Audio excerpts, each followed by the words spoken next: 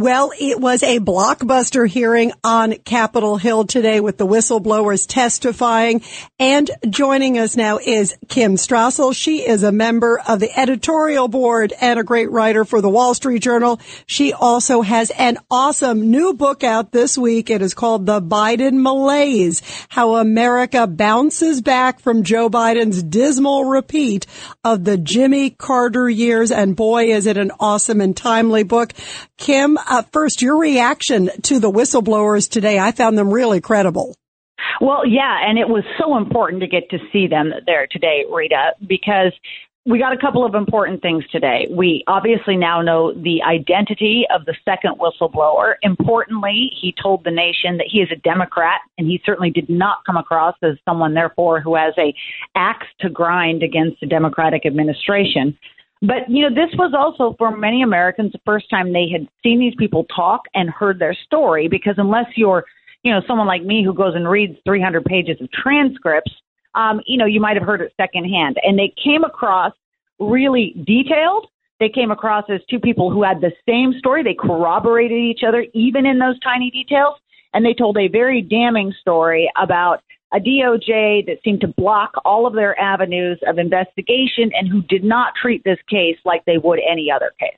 What was interesting, Kim Strassel, too, is that some of the big money that James Comer was asking the whistleblowers about, that was never allowed to be explored, but was interesting because he said, okay, X amount of money. And wait a minute, some went to the grandkids of Joe Biden. And then whenever it came up to the big guy or Joe Biden, it was, no, you can't even go there.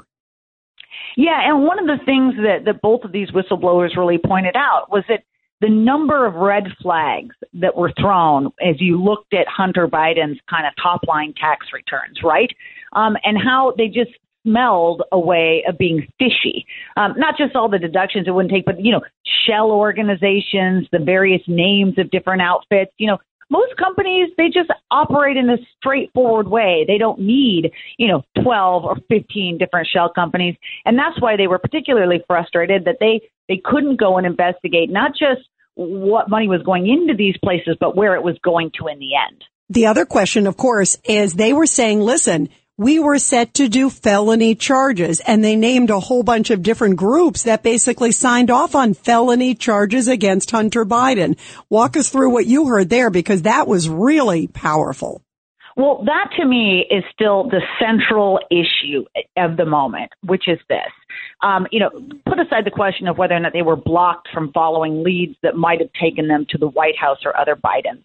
The question of the handling of Hunter's case itself is so problematic, and it rests on that point, which is that they claim that all of the prosecutors involved in this, the top people, the people who make the decisions about where you go in the end with the evidence, they claim that they signed off on felony charges against Hunter, and that fundamentally they're claiming that the only reason that did not proceed, at least according to U.S.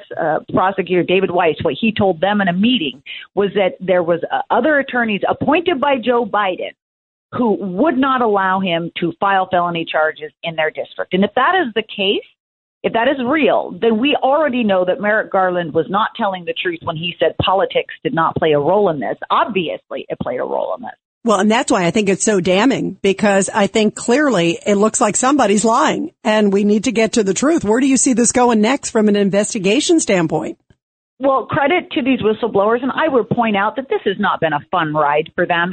People who are Democrats who are attacking them, and the press that is throwing skepticism on them, they don't want to be in this place. That's why one of them wanted to remain anonymous for so long, and he finally was brave enough and he came out.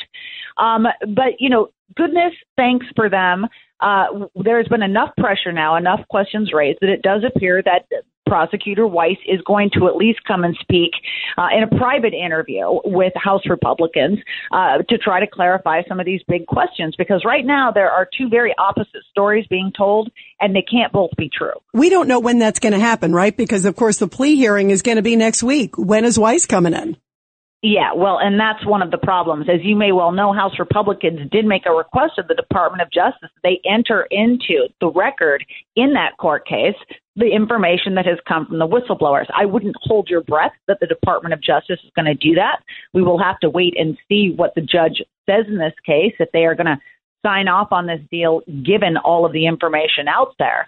But I am concerned that interview will not take place until after the Hunter plea deal is done and dusted. Yeah, I think so too. Conveniently, he's not available until after that.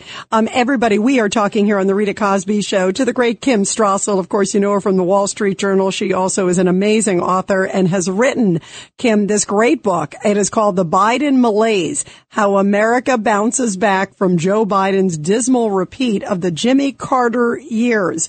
Now, these guys were separated by, nearly 50 years. But you say there's some similarities, and actually Biden's even worse. The really fun part of the book, which is that it goes through the top line comparisons between these two, which are really quite eerily similar. Roaring inflation, high energy prices, foreign policy debacles, border disorder. By the way, Jimmy Carter had a border problem himself, kind of fascinating, high crime, etc. But then it makes the case that comparison, in fact, isn't really fair to Jimmy Carter. Because if you look at Jimmy Carter, he inherited a lot of his problems, okay? And also, he was someone that kind of was trying to do the right thing. He didn't manage to do that. He made it worse. But that's very different from what Joe Biden had. Joe Biden inherited a fabulous situation, low inflation, low energy prices. We had just become a net exporter of oil because of our fracking revolution here. On and on. The economy was in good shape. It was about to roar back after COVID. And he deliberately imposed these policies despite warnings from everyone who understood exactly what was going to happen, put all that spending out there, dumped all that regulation on companies, went after his climate agenda. And that's why you see the inflation and the green energy and the energy problems and the foreign policy mistakes as well, too. I was just about to say, can you compare the two of them on foreign policy? Because, boy, I can think of a lot, especially on the Biden front. And there's a lot on Carter, too. Yeah, so, I would say the one way that they're compared is both of them kind of multilateralists, both of them, caring too much about sanctions, sort of moralizing on the rest of the world. But what they didn't do and haven't done effectively is lead, right? I mean, Biden in particular is a repeat of the Obama years. He likes to take credit supposedly for rallying everyone on Ukraine. But at the same time, it's actually been the Europeans who've led in terms of getting weaponry to Ukraine. We keep being slow, and we have to be nudged into it. And then, of course, he's been absolutely terrible when it comes to leadership on issues like China or Iran. Yeah, and also the whole minor incursion, the beginning of everything with Russia, too. You can make the case he gave him a green light, and think about Afghanistan withdrawal. I mean, there's a lot of stuff there, Kim. Yeah, no, there is a lot of stuff there. And I think it's really embarrassing. We're going to have a lot of ground to make up. I truly fundamentally believe that we have entered a new world disorder, and I lay a bunch of it at the feet of Biden for that Afghanistan withdrawal, which, by the way, you can draw a straight line for when that happened to when Putin began amassing his own troops along Ukraine. He clearly viewed that as a green light to take the action he subsequently did. Yeah, and I think so many people who wish to do us harm and the world harm were looking at that moment. Everybody, we're talking to award-winning and best-selling journalist Kim Strassel, her awesome new book called The Biden Malaise. And before I let you go, Kim, your thoughts about how Biden will be viewed, especially with now all these scandals, too. I mean, you are someone who has studied presidents, and your book is, of course, comparing Biden and Carter. But look at this moment, especially today with the IRS whistleblowers and these very serious allegations of big money tied to the son, with money going to all these different family members. How do you see the next few weeks playing out from a presidential perspective on Biden? I mean, this is even much more serious than Carter years. Well, that is another point that the book makes about why this is unfair to Carter. Because, I mean, whatever you think of Jimmy Carter, whatever the mistakes he made, no one would ever disagree that Jimmy Carter was a moral man. Okay, he was very religious.